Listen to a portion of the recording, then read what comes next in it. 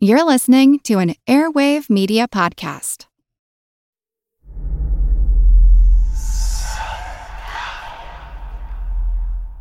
Hey y'all, spooky season is here. And if you're looking for a show to whet your appetite for a little haunted history, then I'd like to invite you to check out Southern Gothic, a chart-topping history podcast that explores some of the most infamous legends, folklore, ghost stories, and hauntings of the American South. We've covered all sorts of stuff from the Bell Witch of Tennessee to the disappearance of the Confederate submarine, the H.L. Hunley, not to mention our deep dives into the local lore of some of America's oldest and most haunted cities, like New Orleans, Charleston, and St. Augustine. So, if you're ready for a little good old-fashioned Halloween storytelling with a commitment to quality historical research, then be sure to check out Southern Gothic today. It's available now on all your favorite podcast apps. This is Side 2 of our look at the Kentucky Goblins of 1955. If you have not listened to Side 1, please fast forward this tape to the end and flip it over to start with Side 1. It's actually quite unlike anything we've ever seen before. A giant, hairy creature, part ape, part man. In Loch Ness, a 24-mile-long bottomless lake in the Highlands of Scotland. It's a creature known as the Loch Ness Monster.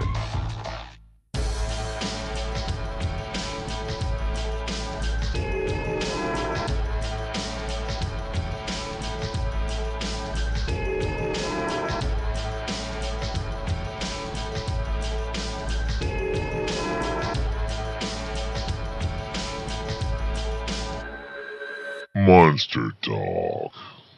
Welcome to Monster Talk, the science show about monsters. I'm Blake Smith. My co-host, Dr. Karen Stolzno, will be back soon. Last week, we introduced the story of the Kentucky Goblin attack of 1955.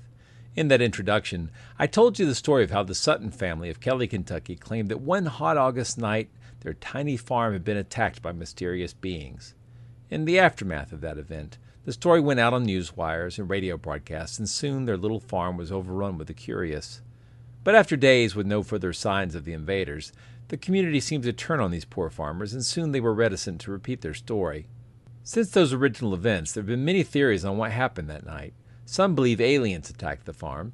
Some believe the whole thing was a hoax. If you look at the case on Wikipedia, you may find an entry that suggests that owls and alcohol are at the root of the story. We'll be taking up that version in more depth in Part 3 of our coverage. But for now, let's look at the research beneath that version of events. And to do that, we need to talk with the researcher behind it, the Committee for Skeptical Inquiry's lead investigator, Joe Nickell. Joe Nickell is one of the world's most famous skeptics and is a paranormal investigator who's always tried to use the scientific method as the basis for his research. We've had Joe on Monster Talk several times, and once again, we've linked to his many books in our show notes at monstertalk.org. Lately, Joe's been calling himself a paranatural naturalist. He explores the paranormal, but tries to find natural explanations. In 2005, some 50 years after the events at Kelly, Kentucky, Joe was invited to investigate the case, and we'll talk about his findings in this in-depth interview. Monster Talk. Welcome back. It's great to have you here. You've been someone whose career I've followed for a long time and who I try to emulate whenever I can, when it's appropriate. Well, I think there are 3 or 4 of you in the world. Yeah, it's a rare group. It is a tiny group. Yeah. And if you would just form a fan club, it would please me greatly. But seriously, I have had a long career. I'm approaching, I guess, by 2019 will be my 50th year doing what I do, and let's hope I make it and beyond. Absolutely. And you may be the only professional monster hunter in the world who operates using scientific skepticism as your primary mode of conduct. Well, I think I may be. I'm also maybe the only miracle detective, the only real ghost hunter. It's a motley bunch of personas, but I sort of invented what I do, kind of like Sherlock Holmes, who told Watson, that he took stock of his pluses and minuses, and his work was a a good fit for him, and he was the only one in the world. And Watson said, kind of incredulously, what, the world's only detective? And Sherlock said, well, the world's only private consulting detective. You need a few adjectives, as do I. But I've tried to put together an approach, and let's see how well it works.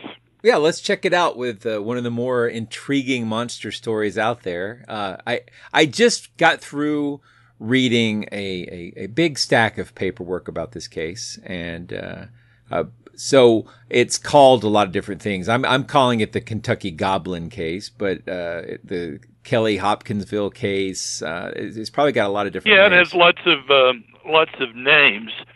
I think the Goblin is a little bit, there's too much emphasis on the drawings. The drawings are, in my opinion, not accurate, but we'll get to that. It's certainly a case that, maybe let me say what I do with a case like that, because I've done lots and lots and lots of cases, and I have some ideas about what should come first and what should come much later. I try to suspend notions of belief or disbelief early on. I think it's a mistake to get too quick to decide where something's going, because then you're into confirmation bias, and you could take this case in any of several directions and make a convincing case for it, picking and choosing. I try to first look at first things first. So with Kelly, the first thing we have is a report of a flying saucer, and the description of it is that it was a big fiery something, or a big fireball, words to that effect. And when we consider that occurred during the Perseid meteor shower, and that other people were seeing meteors, I think we can be pretty sure that what was seen was a meteor. And we don't, right away I'm thinking there's an actual nucleus for the story. In other words, a made-up story might not have a real meteor at the onset, but a real story might. So I'm just looking at things, and I'm thinking, okay, we've got what appears to be a meteor, and then further confirmation from that would be that it was said to have sort of gone over into that there gully. And that's very much like what happened at Flatwoods, West Virginia, a few years before, where some boys on a playground saw a fiery UFO apparently land on a hill. And they rushed up and they saw, and the story, they eventually, it got dark, and they encountered a being that I have identified as a barn owl, because it has very, very specific descriptors. And of all the creatures on this planet, I believe it fits the barn owl best of anything. So that's, I'm looking at this idea of this UFO sort of landing over in the gully. And that's recognizable as a very familiar illusion. People see a meteor, and it always, there's just many of these instances where it landed just over there, usually just out of sight behind a tree line or a hill or something. And it looks, because it's large and sort of awesome, it just looks really close. And it looks like it landed just over there. And that's what happened, I feel quite sure, at Kelly, that that was that familiar meteor illusion that we're so familiar with. And so there was no spaceship. So when I soon find critters, I don't think they're extraterrestrial. That's not my first thought, although that was certainly the thought of the Langfords and Taylors and Suttons and all those 8 adults and 3 children who lived in that house, or right, who were there for a time. And then at some point we get to starting to look at the fanciful part of the monsters, plural, it was thought, that something, some kind of humanoid or anthropomorphic-like, slightly anthropomorphic figure had come from the flying saucer. And I know that a lot of skeptics are very quick to, because they don't understand what's actually happening, it seems to me, they're very quick to say, well, that was a hoax. And I saw that with Flatwoods, just as a quick side trip, because I think it's very relevant. I was to write some articles for a UFO encyclopedia some years ago, and we agreed on things like crop circles and so forth. And at the end of which I said, well, are you doing anything with Flatwoods? Because I thought of that as sort of my area. And he said, well, I've got someone who's written a piece on that. He says it was a hoax. And I said, you listen to me. If you believe anything I ever tell you, you believe that was positively not a hoax. And there was sort of silence on his. And I said, I tell you what, how about I write a piece and then you can just decide which piece you find most convincing, and that's up to you. You're the editor. And my piece appeared, and I never heard any more about this hoax hypothesis. But I think the person said, oh, there couldn't be any kind of creature like this. Listen to this, and there's no such thing, so these people made it up. And I'd had the benefit of actually going there, and among many other things, the fact that they had actually seen a flying saucer, i.e. meteor, which had been seen over 3 states. I knew they didn't make that up. Sure. So I was already willing to at least listen to, and think. So I think we have to be careful. One of the pieces of evidence I had was one of the guys who was there that night with the sheriff and others. It's a very little community, and he told me, he said, those people were absolutely frightened. He said the Lemon boy, Gene Lemon, he said he was throwing up. And I recognized that as a sure sign of hysteria. So I believe that they in fact had an encounter, and then I've explained it as that scary nocturnal creature known as the barn owl. Came right at them with those terrible claws and a high-pitched hissing sound, and just scared them to death. So if I look at the Kelly case, I'm looking at, okay, I think we're good with the flying saucer, and the sheriff and some of the others thought these witnesses were telling the truth. There were certainly a bunch of them. There were a couple of characters in there, and they were doing a lot of shooting. But I'm persuaded, to make a long story short, that several things are going on in that story that don't sound like a hoax to me. It's got too many moving parts. It's got a lot of contradictions from one person to another, but just the kind that you get when people have actually seen something. There's some independent corroboration of some of the details. There's physical corroboration. I mean, they absolutely did shoot off guns, because there are shotgun pellets in the frame of the window. There were holes in the screen. And I know people want to argue over some of those. I urge caution upon them. Shotgun shells were picked up here and there, and so there was shooting. And the skeptics at the time who said, "Oh, they just poked holes in the screen with a tobacco stick," are probably pretty far off. If they had to fake the gun, the bullet holes, if they had to fake that, why were there actual shells around? I mean, imagine a scenario where you and I are out there going to make up a story, and we say, "Hey, wait a minute. Let's shoot off our guns some, but then let's go in and poke holes in the screen. Yeah. Let's just put fake holes in the screen. I mean, it just doesn't make any sense. Besides, ultimately, we don't know every detail about the shootings. There were probably, if you count them up from Isabel Davis's book, there are certainly a number of shots, maybe 11 or more inside and out, probably much more.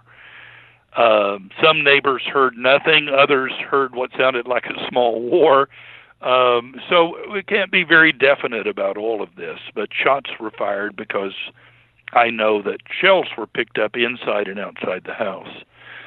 I've looked closely at that. And so what really interests me about the case is to look at the creature. What impresses me, and I was pleased to find that my friend Brian Dunning had been impressed with that. He got it from me, but I sold him on it, how many similarities there are to this case, to this creature, to the great horned owl. And there are more than people suppose, I think. And the pictures don't.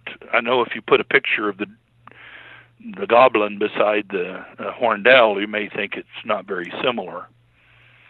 But in fact, I've listed here, I can go over the list a little bit quickly, at least 25 points of similarity that many of which I find quite distinctive. And that persuades me that they were seeing a real creature and that it's quite terrestrial. For example, the great horned owl would have been in that place and time without any problem. That would have been its habitat. There were never more than 2 creatures seen at any time. So the fact that a couple of the good old boys who were prone to exaggeration and being embroidering stories or being excitable, however you want to put it, there probably were a pair of creatures, and that would be horned owls who are monogamous and mate. It was at night, these are nocturnal creatures. And they even say specifically, and let me compliment Isabel Davis for what I think was a very good job at, from her perspective, trying to do very difficult work under very difficult circumstances. But I find her book very helpful. I'm sure she's not a skeptic like me, and she's not going to buy maybe my great horned owl, but I'll do my best. But she certainly put a lot of effort into putting in detail. Yes. And so she takes the time to tell us that that Billy Ray and Lucky were the two main guys who were shooting him up. That they had noticed, and Glennie Langford, who was maybe the most sensible person there, the matriarch, the family matriarch, and not given to much exaggeration. She's very clear about what she saw and things. So we know from these people that when they turned on the lights, these creatures seemed to favor the dark and always were coming to the house from a dark area, seeming to want darkness. And this would be consistent with a nocturnal creature that has very excellent night vision. Her account was that the figure was about 2.5 feet tall. Now, there are other estimates of 3 feet or 4 feet. I'm going to prefer Glennie Langford because at 2.5 feet, that's not much of an exaggeration. The great horned owl could be 25 inches, be over just over 2 feet. And she seemed to be a very serious, sober. She was That's trying to right, religious. Right, she was deeply religious, and not sophisticated. None of the people were, urban sophisticates, perhaps, but I don't say that disparagingly because that's the kind of country I come from. Yeah, me too. I'm a Kentuckian, and they're just unsophisticated rural people. But anyway, she comes up with a figure of 2.5 feet tall. Let's take that for the moment, and it had a large round head, and repeatedly it was said there was no neck. We're talking an owl here. It had large ears, so we can eliminate barn owls and barred owls because they don't have, they're not true ears, of course. They're what are called ear tufts, but let's just call them ears because they look like ears sticking up.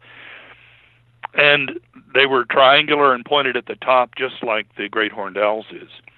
It had, this creature or creatures had big eyes. They were larger than a human's eyes. They were, looked like they were round almost on the side of the head. That's a little bit of an exaggeration unless you look at the great horned owl from the side, and you'll see how that effect would look like that. From the front even, they have wide-spaced eyes, and they have the facial discs extend over on the left and right of the eyes so that they do, if you were not seeing things really clearly, might very well look like the eyes were way over almost to the side of the head. The eyes are, they said, were shining or glowing, but of course we know whenever people say they're glowing in our world, they're talking about eye shine, was yellow eye shine.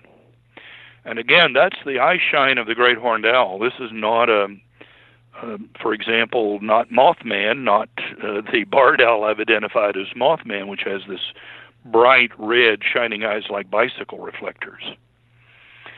They said the eyes never moved, and that would be true for the great horned owl. It does not move its eyes.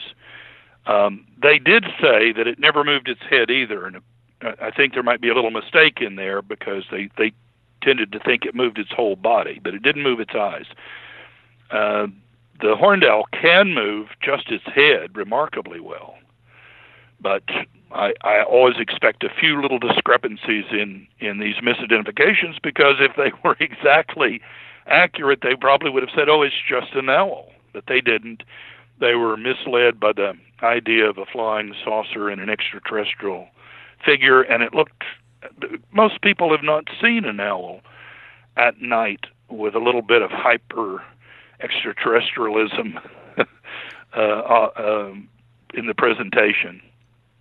Right. So if we, just to go on through the list quickly, long arms, twice as long as the legs.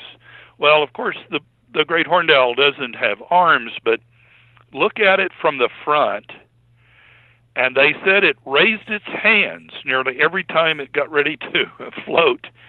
It would raise its hands up over its head. I found various references to that and have the page numbers.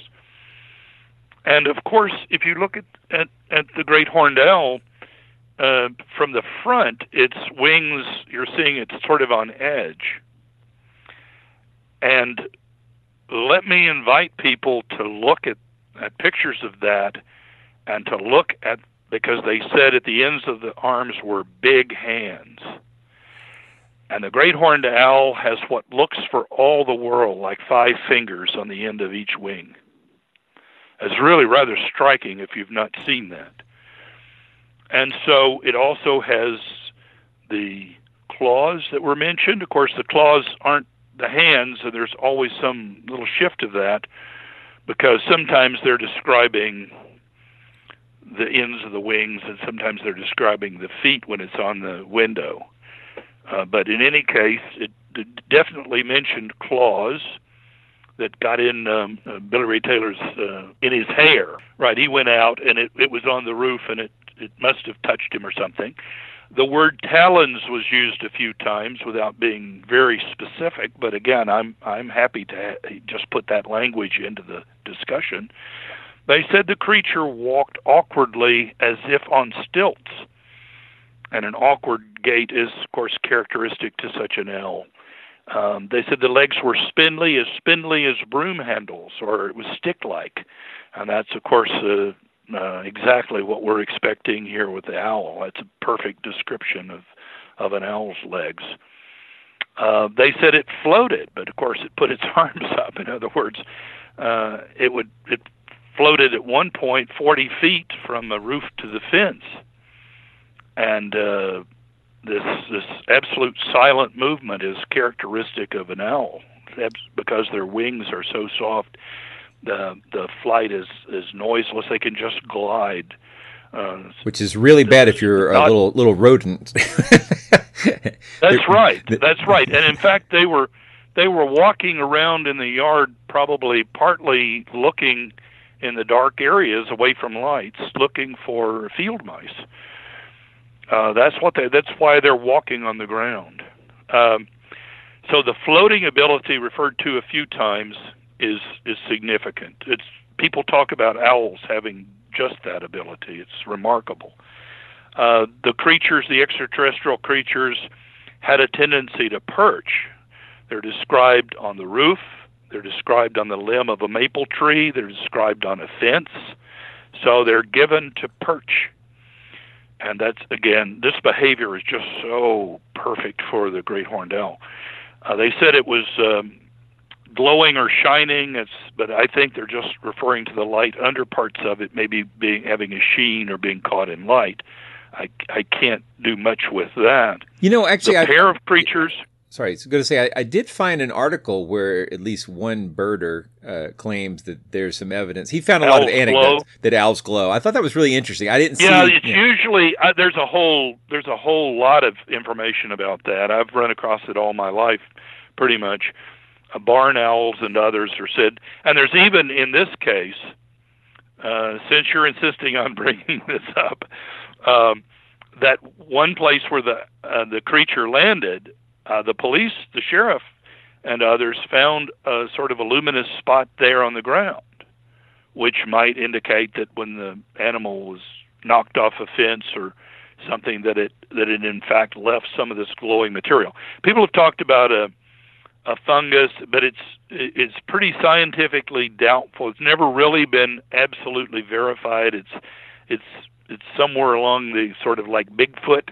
It's people report it, but it's not been absolutely certified yet. Right, I'm skeptical of that as well. But I thought it was an interesting article. I'm going to put a link to it in the show notes. It is interesting, and I was particularly taken by the luminous spot on the ground. I thought that was really striking. But I don't make anything of it for my point. It could be any of a number of other things. Something rubbed off the animal, maybe some of the feathers or something, and maybe there was just a sheen from the light or something, a trick of light. That there was a pair of creatures I mentioned, and if you read the accounts carefully, and I believe it was Glennie and maybe one other person who said, they talk about there being all those boys do, but really at any one time we never saw more than two, really. Right. Maybe three. And my count is two, and I believe there were two owls.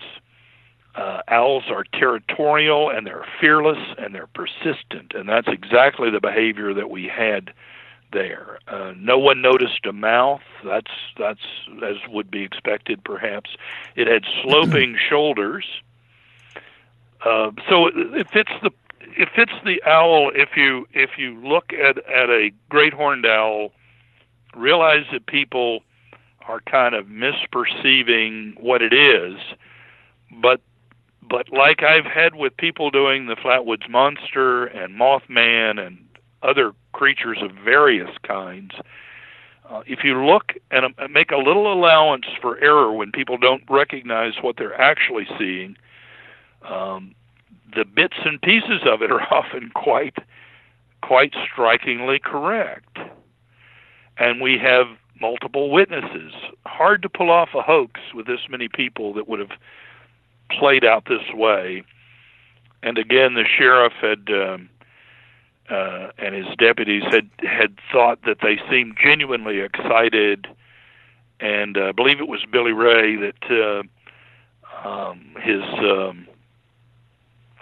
his pulse rate was extremely high. Yeah, 140. They thought he was.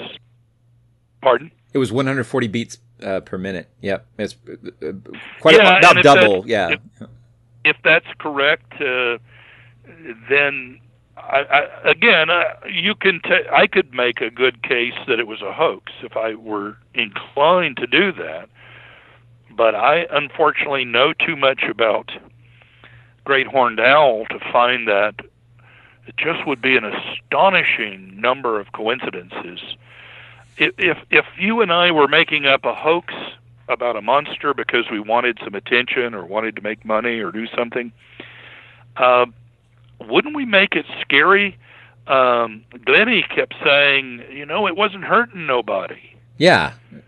It had his hands up like, don't let shoot. It come in the house.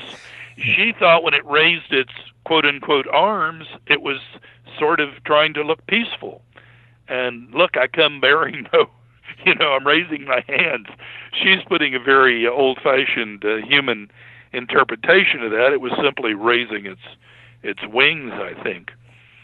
But I think we would want a more awesome creature, maybe glowing red eyes and a fierce look, and it would be doing terrible things and attacking. And if we were making up a story, this story has got, again, too many moving parts.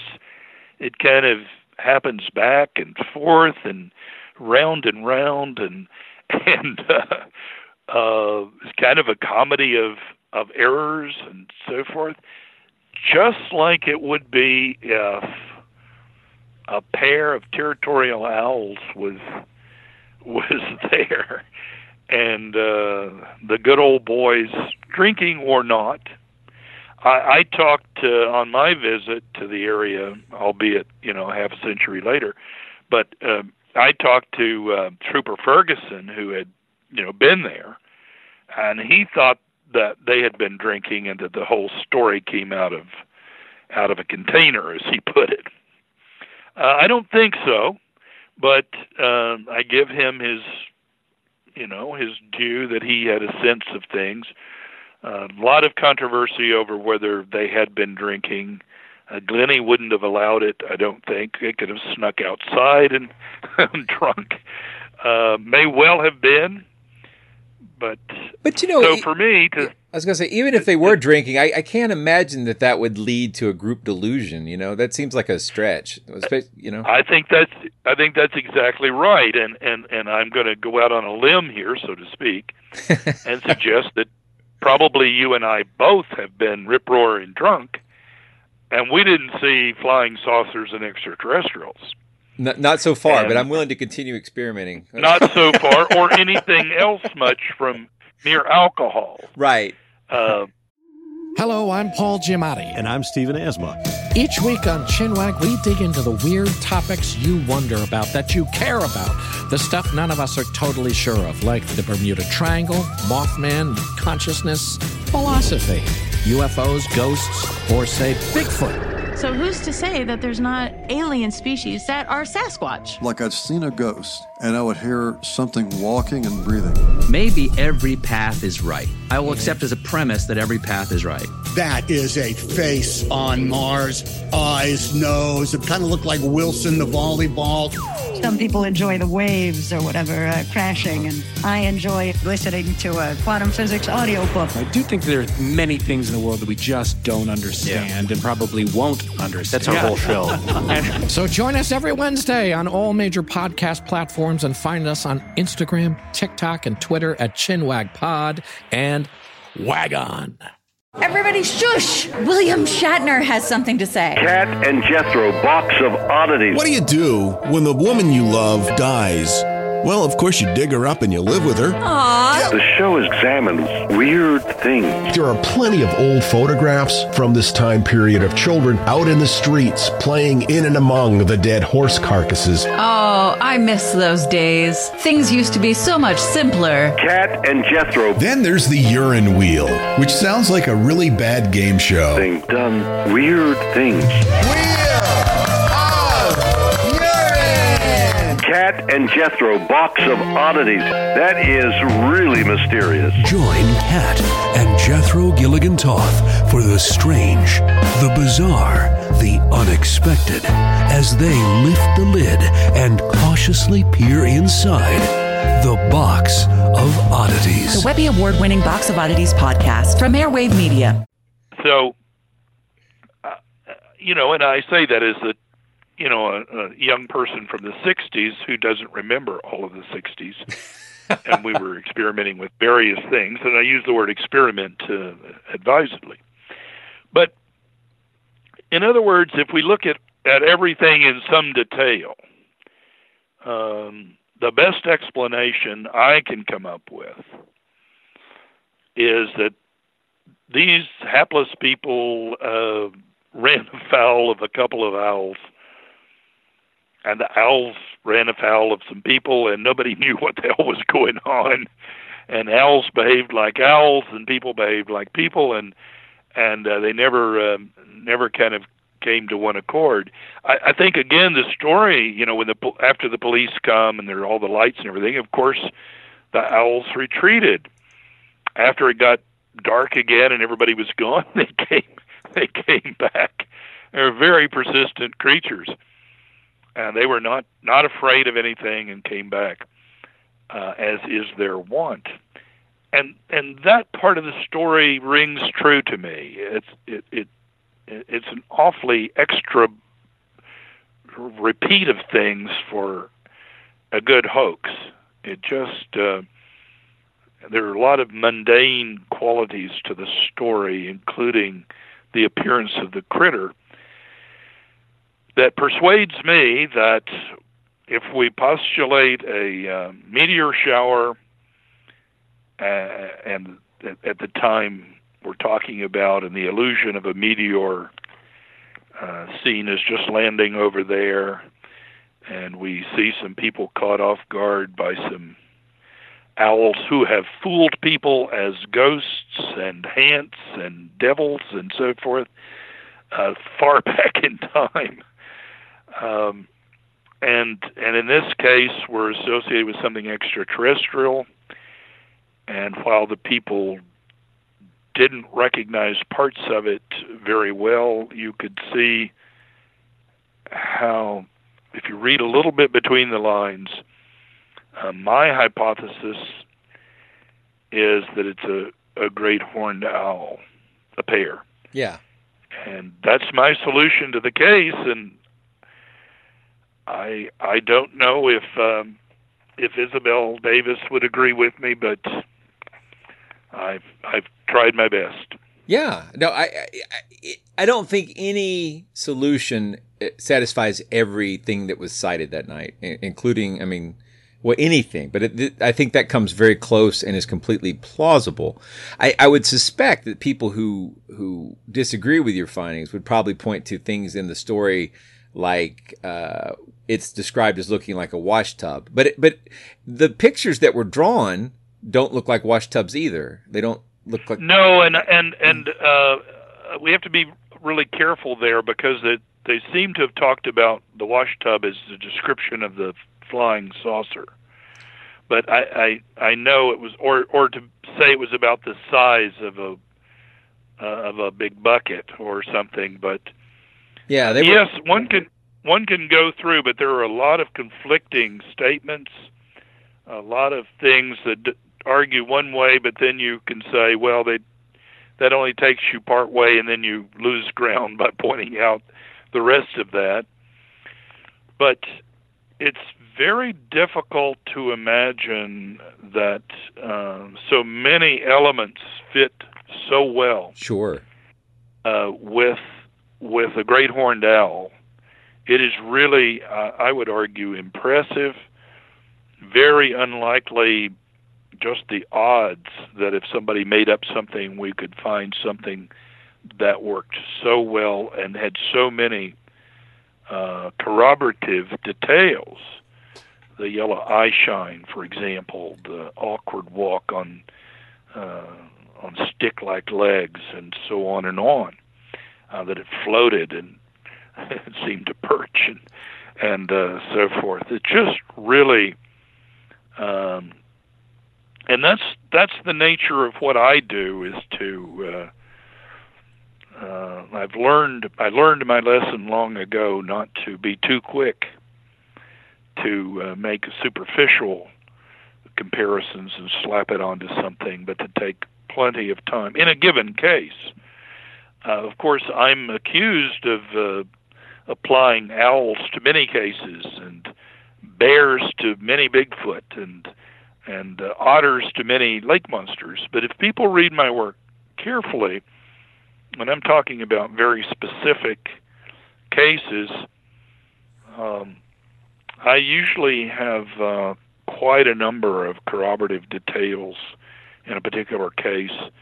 And what I'm trying to do is to come up with what I call the preferred hypothesis. And this is a term I've kind of coined, or not. I may have stolen it somewhere in graduate school, but I think I made it up. But it's not much of a. If you didn't coin term, it, you at least nickeled it, right? I nickeled it. That's right. Maybe nickel and dimed it even. But it's the preferred hypothesis. I did this in some of my doctoral work. I needed to have sort of how do we know when we've solved a literary mystery, I said. How do we know that? Sometimes, of course, we just have something ironclad, and that's that. But quite often we have competing notions, and we certainly do at Kelly. And what I try to do is using Occam's razor to say that the hypothesis with the fewest assumptions, in other words, before we get to extraterrestrials, we should see what terrestrial creatures we have. Well, we can have a pair of great horned owls at our disposal there. Well, let's just see, how well that works out. I think it works out just damned well. And so I would argue that you would not be able to come up with another hypothesis for the creature. I doubt that you could even come up with a different variety of owl. For example, I can eliminate several based on the eye shine, and the ear tufts and so forth. We can be pretty specific. So we come down to is it a hoax or is it a great horned owl? And my money is on the great horned owl. It is the preferred hypothesis I maintain. And so if someone wants to depose that, they can't just not like my hypothesis. What they have to do is find an absolutely fatal flaw in it, and I don't think there is one, or they have to have a better hypothesis with more corroborative details, not several different hypotheses or pieces of them, like 3 or 4 different creatures working at the same farm at different times. You can't play around like that or pick and choose. You have to have the simplest one with the most explanatory details. And I gave it a lot of thought, and I don't think that it's very threatened, that hypothesis. I am a bit biased in favor of a naturalistic explanation, and this does seem to fit. I'll tell you one other thing I think it's interesting. I'm a hunter. I'm not an active hunter, but I used to be. And I did a lot of bird hunting. And one of the things that's interesting in this story is the creature's floating in the air, gets shot, flips, and then continues going, right? I have seen that happen when you use a small shot on a large bird. Like my grandfather's farm has a lot of crows. And, rather than poison them or other stuff, sometimes when I was out there, I would occasionally shoot at them. With insufficiently large shot. So if I had like a small bird load and I shoot at a crow that's a little bit high, I would hit, and the bird would just flip in the air, recover, and keep on going. And as far as I could tell, it never killed them. They just got scared away. Right, and I think those owls might have been shot up a little bit. but by pellets, lots of hypotheses that are favored are not perfect. But to replace them as with favored status, they can't be just you harumph about them. You need to have a better one. Right. And if your hypothesis is that, well, it's some other natural creature, then I dare you to name it and work it through. If it's that it's some extraterrestrial creature, then you're going to lose just on the basis of Occam's razor. The person who tries that will just lose because he's having to make humongous assumptions that are not necessary, which is more likely that there's a whole other realm of creatures that look remarkably like owls that are coming to the planet Earth in flying saucers when there wasn't a flying saucer apparently, and behaving in certain ways that are quite owl-like, and yet they're extraterrestrial. That's not going to fly really very well. Exactly. So I think there are, though, about three categories of hypothesis here. One is the extraterrestrial one, and Isabel Davis and others are going to probably go down clinging to that. The other is that it could be a hoax, and the third is that it's a naturalistic explanation, specifically, using the great horned owl. You're just not going to be able to pull in any old kind of owl. There are problems that you need to have an owl that's common to that area, and right. It has to look and act like this owl. And the great horned owl is very, very much in play. So and there's anyway, the psychology. That's my assessment. True. I was going to say there's also the psychology of fear. There is visual limitations. We don't know what kind of vision this family had. I know that they were not wealthy by any stretch of the imagination. I don't know if they needed glasses. I don't know how accurate they were as shots. I suspect that when the police... I don't think they were very good shots. I'm a little disappointed with... although I'd be rooting for the owls. Well, yeah, it would be, I love owls. Hiding behind the fence. But I'm not sure. I think they were excited. I think the creatures were in movement. I think the shot into the window casing is probably reveals what happens. The creature was moving. They tried to shoot through the window, but hit the window casing. All rings true enough to me. And it happened over a stretch of time, too. I mean, there was a lot going on. The story's compressed, but the time lapse there, there's people going in and out of the house. At one point, the kids are going in and out of the house, even though the people are out there shooting. There's a lot going on before they get so uptight, so scared that they jump in the car. It was, it's... Yes. So it's... Yeah, you're doing a good job with the dynamic there, and I think your argument about the flipping of the animals is a contribution to the argument that you could work out in writing somewhere. I think that's a good point. I was intuiting that, but I hadn't actually maybe seen that phenomenon like you have. I think that's worth a little time to zero in on it, maybe. Yeah, I've seen it on a dove field many times, and those are little bitty birds. So I'm just suspecting that an owl could probably pull the same trick. That's my guess based on other birds I've seen do it. But I think, so we're looking at a bird because we've got to have something that's floating 40 feet from the naturalist hypothesis. Right. We're not seeing a raccoon. We're not seeing whatever. And so we're seeing a bird, the spindly legs, and it's almost charming that they think it's got really long arms, and they're so earnestly describing some of these features and fairly accurately describing their misperception that it's really I found it kind of endearing because once you see a picture of a great horned owl with its wings held up over his head, it looks just about like they're saying. and there are the hands. These finger-like 5 of them. One's short, but I think I counted 5 on each wing in a picture that I had. Looking, you see exactly. Oh, I see what you're saying, and several things that they mentioned, and you think, well, why did they think that? That's not quite.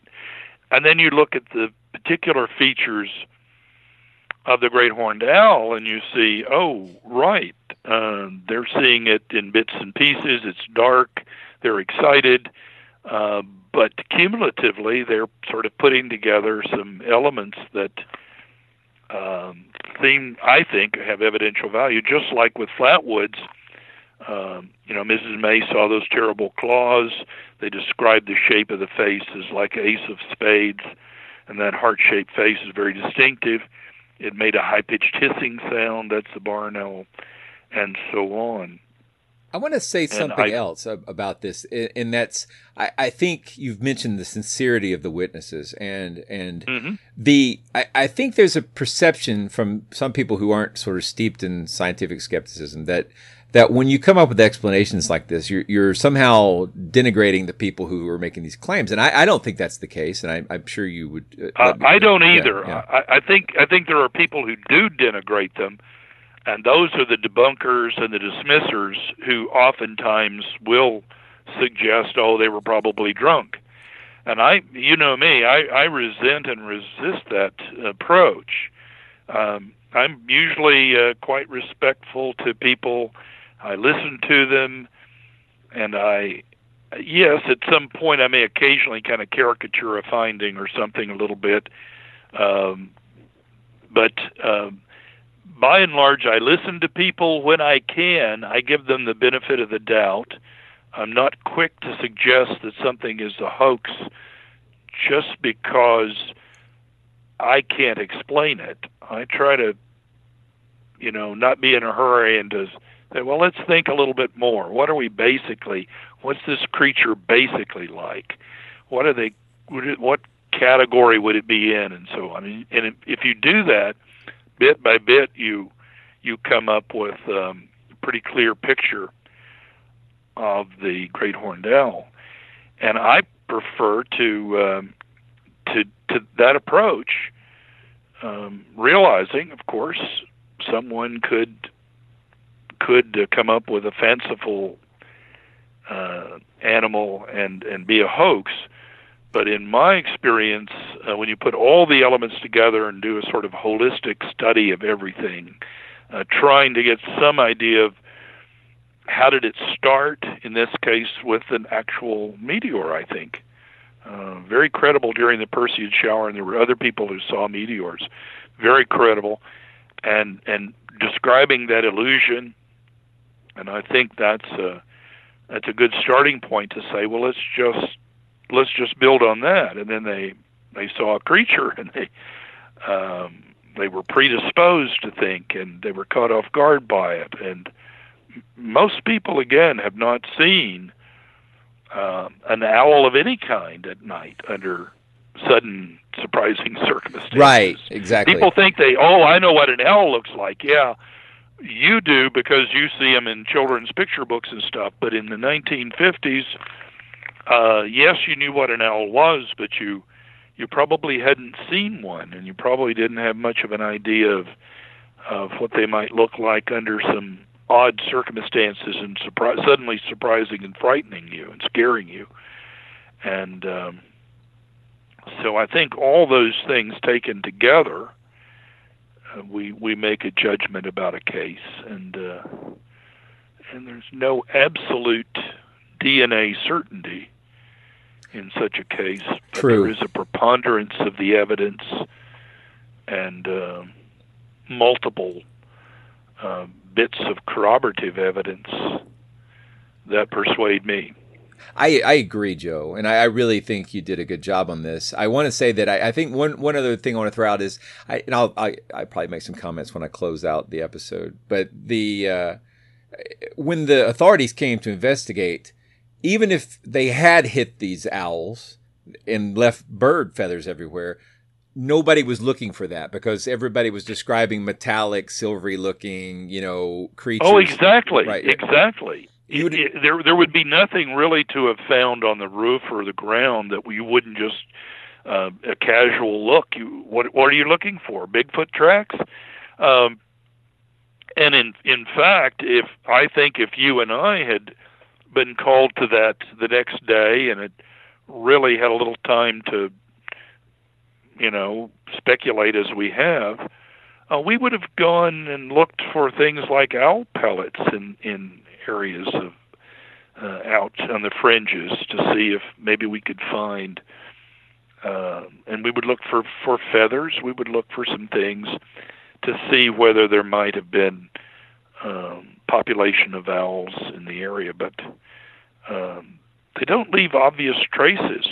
An owl walking in your yard is not leaving any kind of obvious traces. And so people weren't looking for feathers and owl pellets and the like, and bird footprints mashing the grass. And so they didn't see anything, but there was no flying saucer because that was an illusion, and the other critters had fled. I think that is a very plausible explanation, and I hate to say it as much as I'd like it to be monsters. I think it's more plausible than monsters, Joe. Well, I often say this in a particular matter. I say that I have some good news and some bad news. The bad news is it wasn't really monsters. The good news is nobody listens to me. I don't think I've heard you say that before. That's great. Story of my life. Well, and I do like to, I try to be respectful of people on the other side, and sometimes it pays off. My wife and I were down in Pennsylvania a couple of years ago, and we went to see a Frank Lloyd Wright masterpiece, Falling Water. And I said, let's stay in a cabin and let's do a little Bigfooting, and there's some stories in the area and stuff. So she was, she's always ready to do anything like that. So we did that, and we went into the campground's office, and there were some people there finishing up, and we waited. They left, and we did our business, got our keys and everything, walked outside. Well, the first group was waiting for us. There are 4 people, 2 couples, they're waiting for us. And the guy came up and he said, "Excuse me, are you Joe Nickell?" And I said, I am, and I can prove it. And I handed out wooden nickels. And they said, "Well, we know what you do, and we like the way you approach things. You're on the other side, but we don't think of you as an enemy." And and I joined right into the spirit of that. And I said, I often feel more akin to you guys than I do fellow skeptics who are of the debunker stripe, because they wouldn't be out here. And they said, "We give you that. You go in the haunted houses and you're out. We can witness that you're out here," and so on. And we had a nice, friendly talk. And in fact, one of the guys even admitted, "I'm becoming more skeptical." I said, "Well, don't let me rush you. Take your time." Exactly. And, ease into it. See how it feels.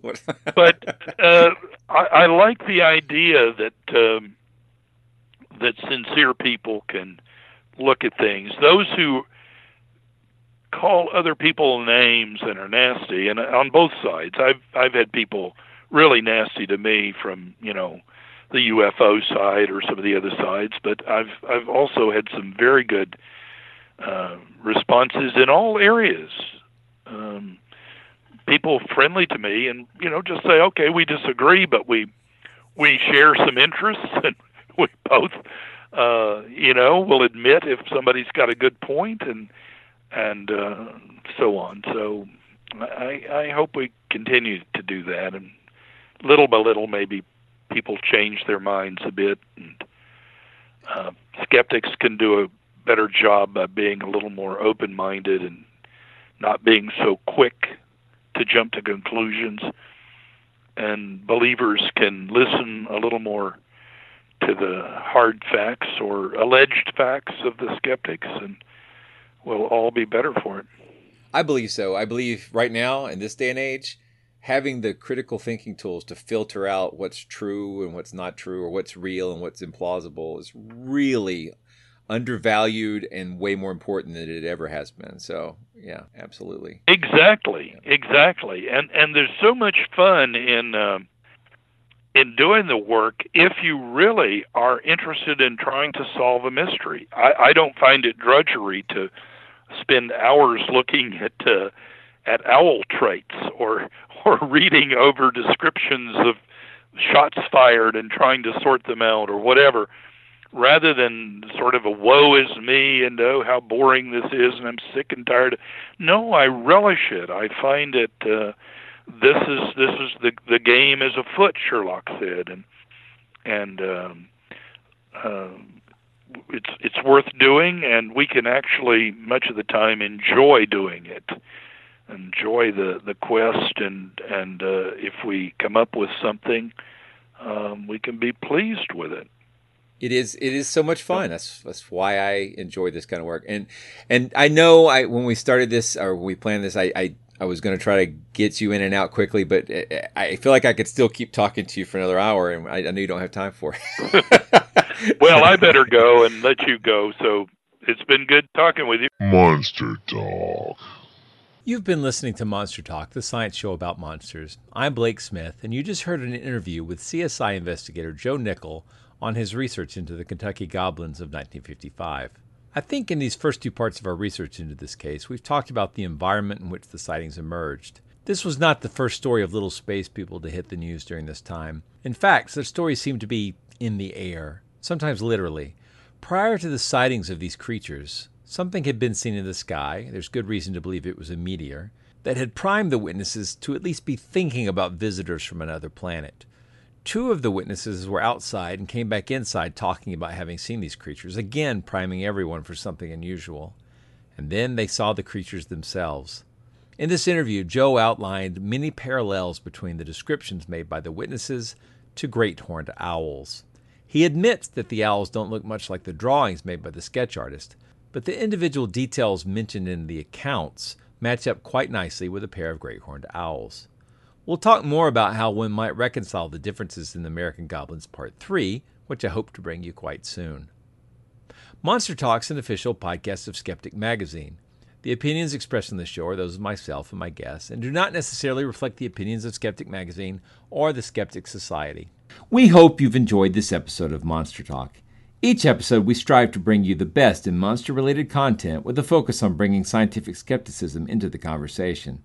If you enjoy Monster Talk, we now have a variety of ways to support the show, all with convenient links at monstertalk.org/support. That's monstertalk.org/support. There we have links to our Patreon pages as well as a donation button. A great way to support the show is to buy us books from our Amazon Monster Talk wish list, which directly helps us with our research. We love used books very much, so don't feel compelled to buy new ones, and we love Kindle, and we can share our digital library with each other.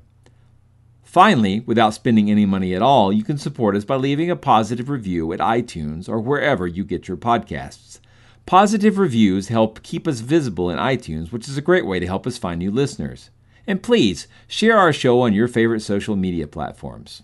Hi, my name is Barry Carr, and I'm here with Tom Flynn and Jim Underdown talking about the upcoming SciCon conference this October in Las Vegas. So, Tom, Jim, what are you looking forward to coming out to SciCon? I cannot wait. I will be hosting the disco party on Saturday night, and is it a zombie disco party? If you want to dress as a zombie, that's fine. That's what we're billing it as, a costume party, so come as you like. Yeah, and we're actually going to have cash prizes and dancing and drinks. Is it true that the grand prize will be a big bowl of brains? Well, leaving the brains and the zombies aside, this is a conference with some heavyweights in the skeptical community. For instance, we have Richard Dawkins, Lawrence Krauss, James Randi, Eugenie Scott. The list actually goes on and on. We have almost 40 speakers coming or more. We have workshops, of course, entertainment, as we mentioned. Anything you particularly want to see? My dear friend Richard Wiseman will be here, also from the UK, author of Quirkology. I can't wait to see him. And don't forget Richard Saunders from Australia. It's going to be Richards busting out all over. It's the richness of Richards. It absolutely is. I'll be gambling, too, at some point. No, skeptics do not gamble. Skeptics don't gamble. We know the odds. We don't do that. If my experience last year is any indication, skeptics do not gamble. Skeptics win. I have a Some system, skeptics. Barry, I have a system that is guaranteed to win. I'm going to grab a stack of chips and run. There you go. Yeah. Okay, the New Yorker writer Maria Konnikova is going to be receiving the Ballas Award for Critical Thinking for her most recent book. Right, The Confidence Game. Yeah, Maria was a speaker last year. She spoke about the confidence game last year. This year, she's talking about her new book, which is about luck. So what better, right? What better What better Vegas? talk about luck? She'll vindicate me. The Skeptical Toolbox people will be there. Ray Hyman, Jim Elcock, Harriet Hall. And speaking of skeptics groups that are coming, we have the Skeptics Guide to the Universe. The whole show, the whole crew is coming this year. It seems a little skeptic heavy, don't you think, this conference? This is the Skeptics Heavyweight event of the year. It does not get better than this. It does not get better than this. So we hope to see you there. It's October 26th to the 29th at the Excalibur Hotel. It's the one that looks like the big castle. You'll see it when you fly into the airport. You see the towers. Rapunzel's there. It's the one that looks like the Walt Disney Opium Dream. So come check us out in Las Vegas. Monster Talk theme music's by Pete Stealing Monkeys. Thanks again for listening.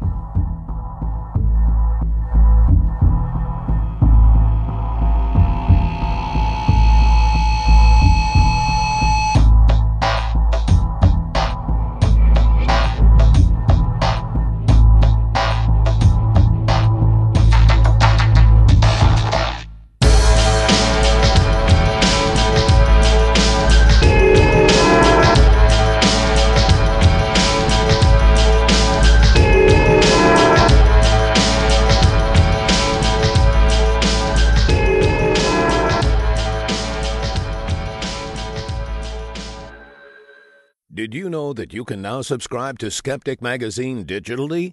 Just grab our free Skeptic Magazine app, currently compatible with iOS, Android, PC, Mac, Kindle Fire, Kindle Fire HD, and BlackBerry Playbook. Head over to skeptic.com/magazine/app to find out more and download more of your favorite Skeptic content.